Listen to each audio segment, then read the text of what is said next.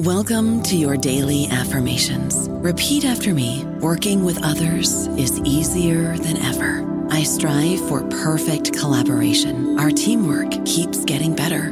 Yeah, affirmations are great, but Monday.com can really get you the teamwork you desire. Work together easily and share files, updates, data, and just about anything you want all in one platform. Affirm yes to start, or tap the banner to go to Monday.com. Okay, round two. Name something that's not boring.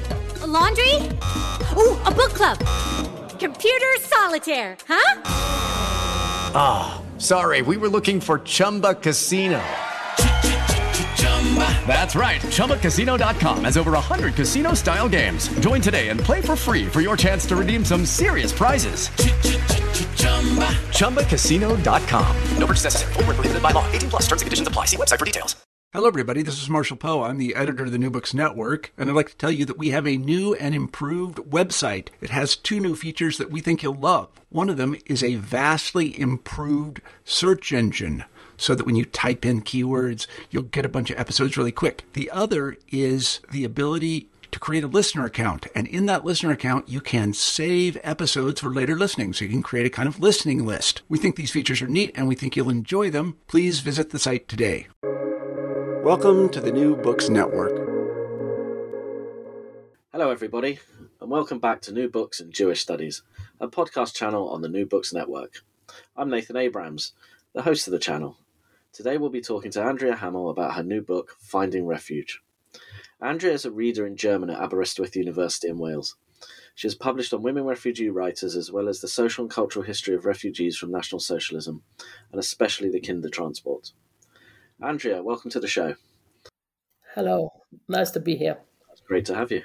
I wonder if you could begin the interview by telling us a bit about yourself. Well, as you said, I'm an academic. I work at Aberystwyth University, and I've been researching refugees from National Socialism for the last sort of 25, actually probably almost 30 years. And I normally write academic works, but I've written this more sort of accessible for general readership work, Finding Refuge. Okay. As listeners can probably tell, Andrea does not have a mid-Wales accent. Do you want to explain how you ended up in Aberystwyth? Oh, yes. I like talking about that. So I was born in West Germany in 1968, and I lived in Germany for 20 years, going to school, living with my parents in West Germany. But after finishing school, I very much wanted to get away from what I felt was very parochial at the time, parochial small West Germany.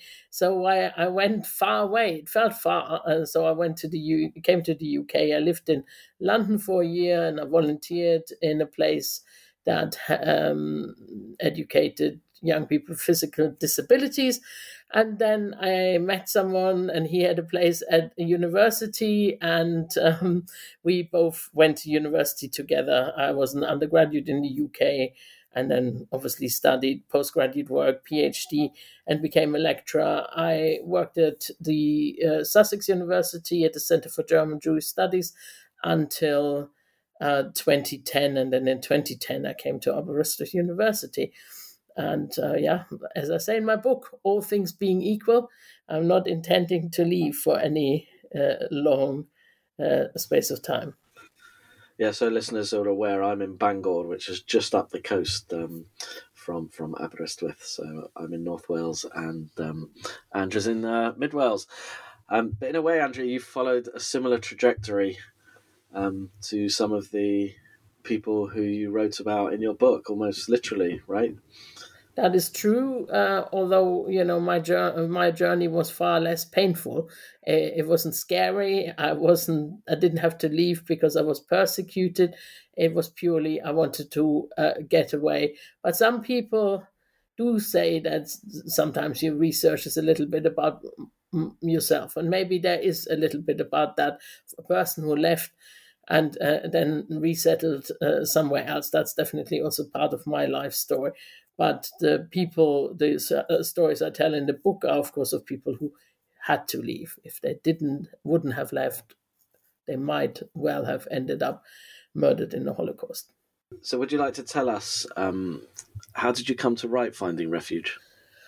Yes, well, when I started working at Aberystwyth University, my then head of department, the late David Trotter, pointed out to me that one of his neighbors was actually a man who came to the UK on a kinder transport, William Dienemann. In his earlier life, he was Wolfgang Dienemann. He was from Berlin. He fled as a 9-year-old. And so I interviewed him, and then I started looking at different life stories. About 3 years ago, I also received some funding for a project from the National Heritage Lottery Fund. The project was in conjunction with the Imperial War Museums London and 8 hubs all over the UK, such hubs in Northern Ireland, in Cornwall, in Scotland, Manchester Jewish Museum, places like that. And the project we focused on was refugees from National Socialism in Wales, because really that hasn't been focused on in the same way as refugees from National Socialism who resettled in England. And I think that's important because some people, especially people who don't live in Wales, have a rather sort of a strange idea of Welsh society, the Welsh people, the people who live in Wales. It is all very homogenous, and that really everybody sort of either Welsh speaker or everybody lives in South Wales and comes from a mining family or something like that. We all know that's not true, but I felt like I needed to add another chapter to this sort of diverse history of Wales. Why do you think Wales hasn't received as much attention? Well, it is obviously much smaller, and I think it is to do with the fact that the big sort of centres maybe of Jewish life are also not in Wales. They are obviously more in London and maybe Manchester. I think that has something to do with it.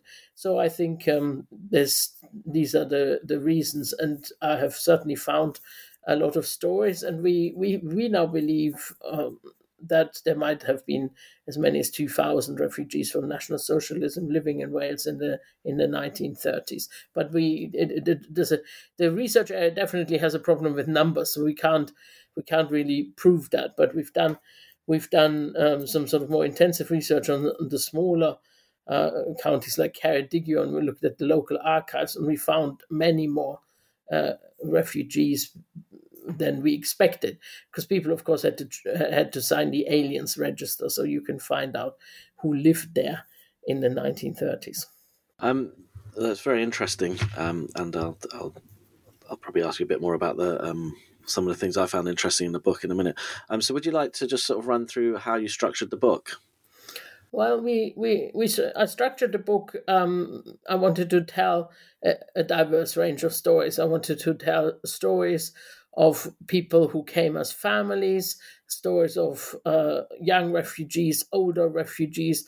Then also I wanted to include different professional experiences, so refugee industrialists, refugee artists as well, refugee domestics, a sort of a wide range. And of course, yeah, as I said, younger and older, and especially younger, also child refugees. So in the end, I also managed, I think, to cover quite a sort of big range of locations as well, ranging from South Wales to refugees who resettled in Mid Wales, where I am, and also people who resettled further north. So in the book, I do tell stories of refugee industrialists who settle on the Treforest industrial estate near Pontypridd. I tell a story of a child refugee who resettles near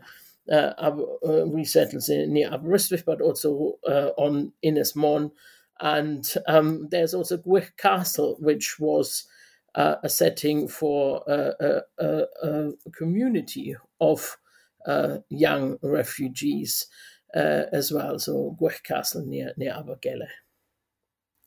So I wanted to tell these different stories, and that's really how I structured the book. To a certain extent, I was guided by how much information I could find.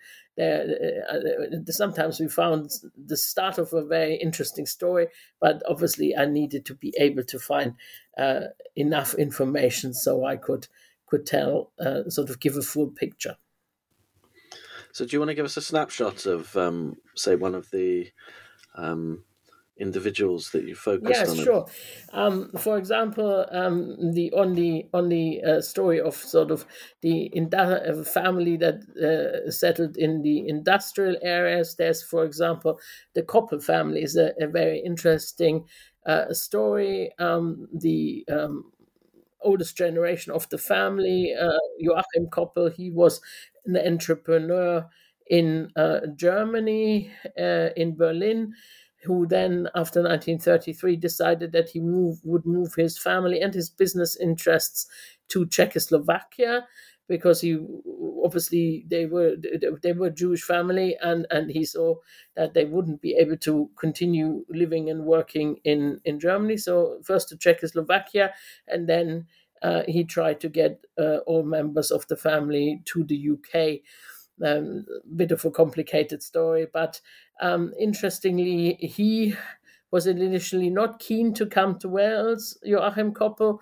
He would have preferred to live in London and have his business in London, but there were subsidies available in the so-called special areas, areas of high unemployment. The British government gave subsidies to people who were willing to establish a business in these areas and employ local people. So that attracted him, and he was in business with a couple more refugees that attracted them to this industrial estate, the Treforest Industrial Estate in South Wales. So eventually he agreed to establish his business there, and for a while he actually lived in London and he commuted to his business in South Wales. But when war broke out, he did move to Wales. So him, the oldest generation, very reluctant to actually come to Wales. Interesting, then his sons and stepsons and stepdaughter, they had sort of quite a different relationship. So his stepson Heinrich Koppel, he was an engineer, and he was a leading brain of part of the business on the Treforest estate. He was and he lived with his family in Cardiff. And then one of his sons, he became a well-known artist, Heinz Koppel, who also lived in South Wales. He also was part of an artistic movement and a sort of community artist school in Merthyr Tydfil, and he later lived in near Aberystwyth. So he wasn't keen on his father's sort of following his father's footsteps on the business. He became a well-known artist, and they very much became part of part of the fabric of Welsh life. So they're an interesting family. Completely different end of the spectrum, I suppose, or maybe not. A refugee domestic, so someone who could only escape Nazi Germany if they were willing to work as a domestic servant in the UK. So I don't know whether I should go back that far, but there were 4 ways you could get into the UK, and you could get a visa and a work permit, which you needed as an adult to get there. So one possibility was, if you were very famous, like Sigmund Freud, you might get special permission. And then the other possibility was, if you were able to establish a business, like I just said with the Koppel family, or if you were willing to work in an area where there was not enough British labor, if people didn't want to do those jobs, and domestic service was one of them. So I tell the story of Fanny Höchstädter, who was actually quite a high-ranking civil servant in Germany before the Nazis came to power in 1933. But very soon after they came in power, they introduced a law that stopped Jews from working in the civil service. And so she had to give up her job. She was very upset about that. She was a professional woman and very proud of her career. But she, in the end, obviously, there was nothing she could do. And she was first reluctant to leave Germany because she was hoping, that maybe things wouldn't be as bad and things would blow over. But in the end, she had to relent, and her sister already had a job as a domestic servant in the Wirral. And so the sister got a job for Fanny as well. Fanny only managed to get this job by her uncle giving her a glowing reference, which was not based on the truth. So her uncle gave her a glowing reference saying she was incredibly good at housework. In fact, Fanny didn't like housework. She detested housework. But still, she managed, through this, she managed to get to the UK. And that meant that she had she didn't enjoy her time as a domestic servant living with a family in the world. They treated her, she felt they treated her like a skivvy. They only spoke to her when they were giving orders, and probably the fact that she didn't really like housework wouldn't have endeared herself to this employer either. So eventually, when the first initially people couldn't change their employer, so if they had come to the UK under a certain scheme, and if they'd come, they had to actually work with the employer at the employers that they had originally applied for. But fortunately, once war broke out, this sort of rule got changed, and she was able to seek different employment. And she ended up working as I suppose we would say, chambermaid, as a cleaner in the Hand Hotel in Clonglochlan. And she liked that more. I mean, obviously, that was still a cleaning business, but on the other hand, it meant she was together with fellow refugees. She wasn't living isolated in a household. She lived in a hostel with other refugees, and she did her work every day in the hotel. And there she met a fellow refugee, Anton Hunsdorfer, who was also originally from Germany, but he wasn't Jewish. He was a communist, and he had to leave Germany, obviously because he was persecuted, being a political opponent of the Nazi regime. And yeah, that's he's got quite an interesting story, because he got quite involved in the union movement in North Wales, in the agricultural union, in the forestry business, and he basically, they met, Fanny and Anton met, and fell in love and married, and had their first son while they were still living in Clonglochlan. So that's a very interesting story, obviously a very different life from an industrialist. And then, yeah, there are various stories of people who came as children, some who lived with foster families, and some who lived in communal settings, like these teenage refugees. There were about 180 teenage refugees who lived in Gwerth Castle. This was set up by a Zionist organization, and really they were there to be trained in agricultural work, so they would be able to make Aliyah, they would be able to emigrate to Israel eventually, or rather to Palestine actually, and yeah, that's what they trained them there for. So that was quite an interesting setting as well. Those very young refugees, those refugees that came with the Kindertransport. So the Kindertransport was the fourth way of being able to gain admittance to the UK. And that was only for unaccompanied children. So young people under 16, first it was under 18, then under 17, and then under 16. So only for unaccompanied young children. So these were normally children who did have families in Germany, in the German Reich, Germany, Austria, Czechoslovakia, and whose parents, by 1938, the scheme ran from December 1938 to September 1939. Their parents were so desperate to get them to safety that they agreed to let them emigrate. They agreed to let them flee without them. And they were then in the UK. Once they arrived, they were resettled with foster families or in these communal settings like Gwych Castle. And people had varying experiences. Some people, for example, in Gwych Castle, seemed to have enjoyed living in this sort of community with other young refugees, but there were also others who have come to criticize this experience, that there wasn't enough adult supervision, that there was terrible conditions.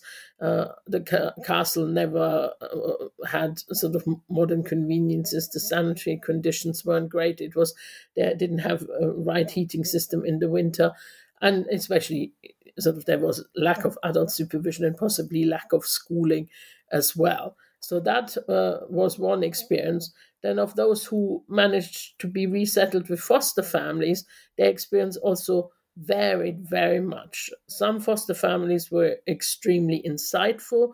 They were good at looking after small children who were clearly traumatized, who'd been separated from their parents, who arrived in the UK, most of them not speaking any English nor any Welsh, and who had to resettle with families they couldn't initially basically communicate with. So there's a story, for example, of some of the very young children who came on a Kindertransport, like Renate Kress, later Renate Collins, who arrived as a 5-year-old from Prague, and she was settled with a minister and his wife, a religious minister in South Wales, and she's still alive. I still managed to talk to her, managed to interview her, and she remembers her experience as largely very positive. That her foster parents looked after her well, and these foster parents, they tried to keep up with her, keep up her identity. They talked to her about her birth family, and they talked to her about her religious background as well, that she was not a Christian girl, that she was Jewish, and the father actually at some stage worked in sort of in comparative religious studies at Swansea University. So that is, she certainly remembers her foster family with great fondness, and she managed to, as I said, still interview her in 2022 in Wales. Other stories are not as positive. There was clearly a lack of supervision, a lack of preparation of the foster parents. So there's another story of two extremely young children who came to the UK on a Kindertransport, 3-year-old twins, Lottie and Susie Bechhofer. They were from Munich. Their mother had a very difficult life and had placed them in an orphanage. She was a single mother, placed them in an orphanage in Munich, and to save them, really, they were put on a Kindertransport. So again, a Jewish mother, and they were fostered again by a minister and his wife in South Wales, but clearly they were not as insightful. They were not willing to keep up their sort of accept the children's background. They actually really wanted to pretend, certainly the foster father wanted to pretend that these children were his birth children, which obviously they weren't. And this is one of the most harrowing stories, because he was clearly a very controlling and criminal man. He sexually abused Susie Bechhofer, which would obviously have terrible effect on the rest of her life. So there are lots of different stories, and there are stories of quite sort of wonderful hospitality, people who really tried, they put themselves out to help refugees, some, for example, the foster parents, but also just other people in Wales who encountered the refugees. For example, there's a story of someone who in Abergele, a policeman in Abergele, is sort of Bobby on the beat, who, when he first encounters these teenage refugees, when they see him, they were very scared, because obviously the experience they've had with men in uniform in Germany, and they run away from this policeman. And he's very worried. He doesn't want them to be scared of him, and he actually goes to the castle with a cake and introduces himself to the community. So clearly there are a lot of people who made a big effort, but there are also some people who didn't, and who were, while trying to help, they did things that really were totally unacceptable. Was there anything that you discovered that was specifically Welsh about the environment? Yeah, well, some of the refugees, they became Welsh speakers. So again, the young refugees in Abergele, they lots of those young people, they were already at least bilingual or possibly trilingual already. So learning another language didn't particularly faze them. And they worked out that apparently when you got to work with the local farmers, if you spoke to them in Welsh, you get more treats. So they worked that out and they learned some Welsh very quickly. But also there's also the story of there is the story of Kate Bosse Griffiths, who was a young Jewish woman from the east of Germany, from a town called Wittenberg. Her mother was Jewish, her father wasn't Jewish. She was a young woman, very educated young woman. She trained as an archaeologist. She worked in museums in Berlin, but she left Germany in the mid-1930s because, again, it was clear she couldn't have a career in Germany. She worked in various sort of jobs as assistants of academics, and she met her husband, the man who would later become her husband, who was an academic as well and who was Welsh. So when they married, they moved around a bit. They lived near Bala. Then at some stage they moved to Abertawe. They moved to Swansea, and she was really fascinated by the Welsh language, and she learned Welsh, and she became a Welsh language author. She wrote novels and poetry in Welsh. And she also became a Welsh language campaigner. I managed to interview her son, Heine Griffiths, who still lives in Swansea, and he showed us some documents, and he told us that she was one of those activists who refused to pay a parking fine because it was issued only in English. And so she became a campaigner as well. And Heine says he does feel that that this was important to her. She thought that the Welsh people and the Welsh language were oppressed, and obviously having suffered this experience of oppression in Germany, she also felt very strongly about the language rights and the rights of the Welsh people. So she was a very, very, very interesting woman. And her son, Heine Griffiths, is a Welsh language lecturer, and her other son, Robert, runs Ilova, the Welsh language, or the Welsh publishing house. So they've had a big influence. This family had a big influence, clearly, on Welsh life. I don't know about you, but I'm very busy and I don't have a lot of time to cook. That's why I subscribe to Factor. Eating better is easy with Factor's delicious, ready-to-eat meals. Every fresh, never frozen meal is chef-crafted, dietitian approved, and ready to go in just 2 minutes. You'll have over 35 different options to choose from every week, including Calorie Smart, Protein Plus, and Keto. These are 2-minute meals Factor meals are ready to eat and heat, so there's no prepping, cooking, or cleanup needed.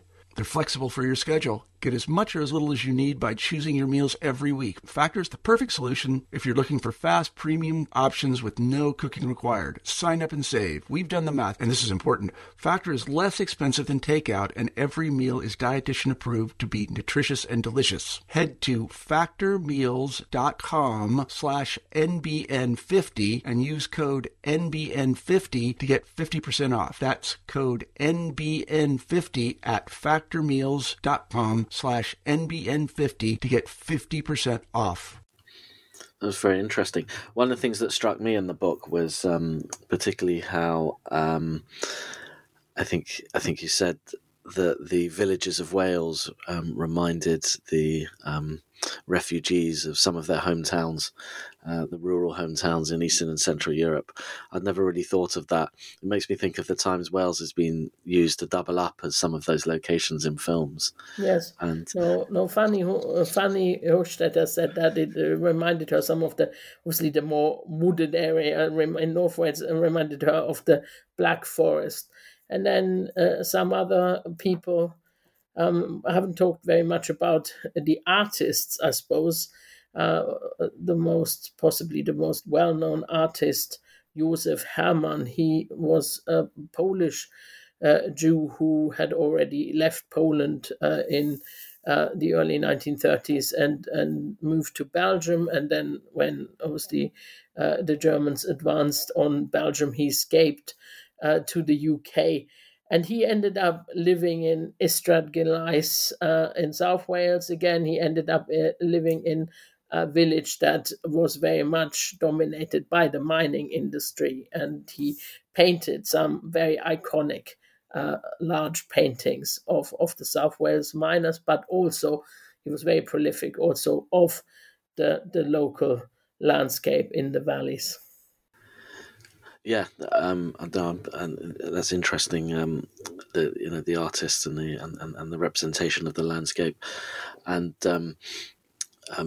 one of the things that occurred to me as I read your book is the number of times that Wales and Israel have been compared, and I like the idea that Wales somehow was seen as a kind of training ground as preparation for a life on a kibbutz in Palestine or Israel. Yes, that was definitely the case with the young refugees of Clondalf and Castle. However, one has to say that didn't really work out so well, certainly not in the 1930s and 40s. The hope that the British, of course, had the mandate over Palestine at the time, but they hoped that if you managed to get into the UK, you could then emigrate to Palestine. That didn't work out for most of them at the time. Obviously, also during the war years, just generally travel was extremely difficult. But some of the young people who lived in Castle, they were part of Israeli society. They lived in kibbutzim later, so it did work for some people. But the Castle, it was a training camp. It was called the Hashara. That did sort of cease to exist in 1941. Because in the end, as beautiful as the castle was, it was not particularly practical. It was very difficult to heat and so on. I've mentioned that already. And most of the people, obviously, also these young refugees, they got older. They were young teenagers when they arrived, and then they got older. And most of them actually moved to England because the economic opportunities were greater in England at the time. I suspect it didn't work out because... well, the weather here is rubbish. Doesn't prepare you for Israel in the slightest, does it? No, that is very true. I don't know quite how they all coped with that. There's actually I've read less complaints about the weather than you might expect. I have read quite a few interviews where people complain about the food as well. The British food, people didn't like it. It was too much white bread and tea. Which is not something that was certainly not so popular in Central Europe at the time. that could be a whole other conversation. So I just wanted to move on to your final chapter. I thought that was very interesting. If you wanted to speak a little bit about that, it's titled "Refugees in Wales Now and Then."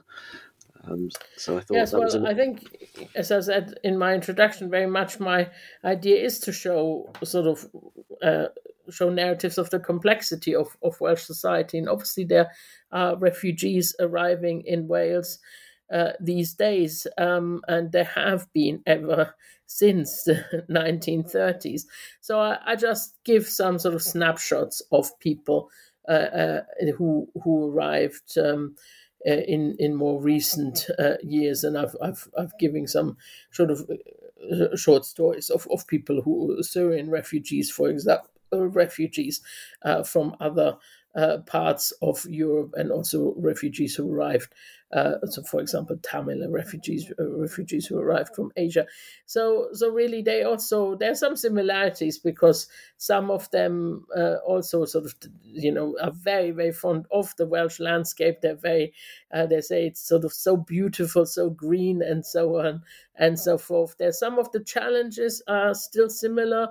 Some women refugees who found it really difficult to establish themselves. Some young refugees who try to get into education and whose educational opportunities are sort of cut short, possibly because of economics, for example. That's something Renate Collins describes, and that some of the young refugees who've arrived in the 21st century also arrived at. And then but often they also arrived at, they also describe that sense of achievement, that they have managed to get here, and that they have managed to establish themselves. They have managed to establish their own businesses as well.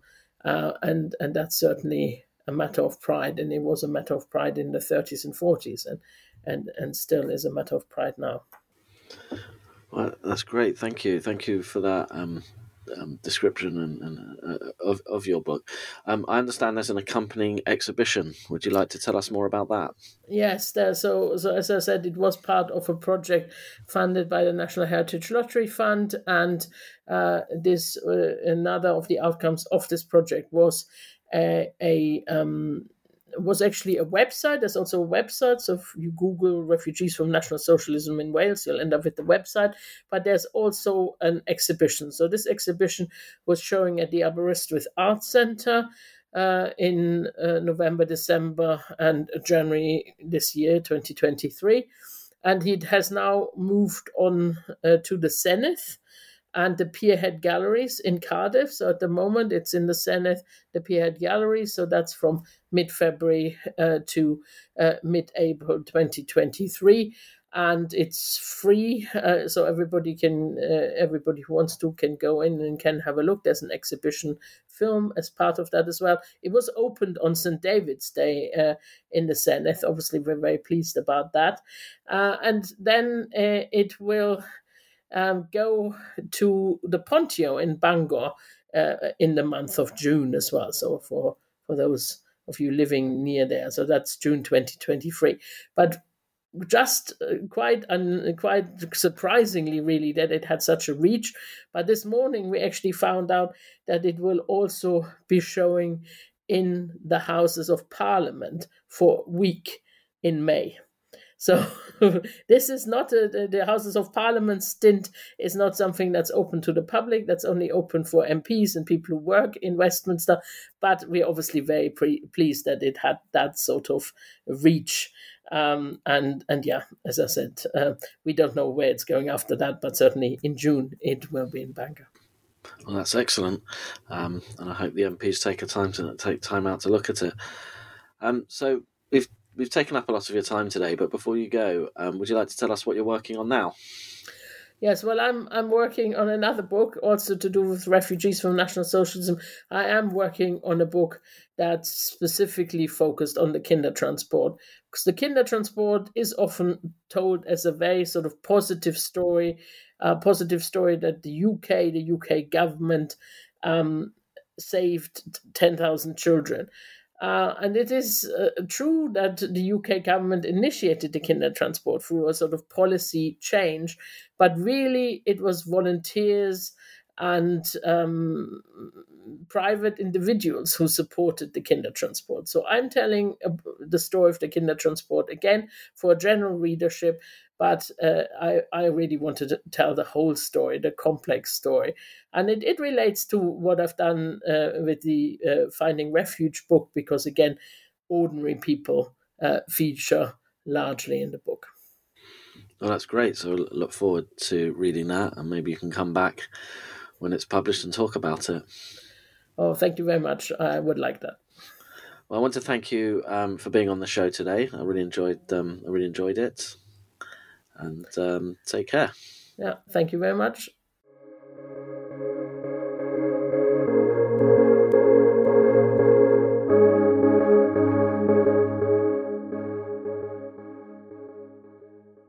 Lucky Land Casino, asking people, what's the weirdest place you've gotten lucky? Lucky? In line at the deli, I guess? Aha, in my dentist's office.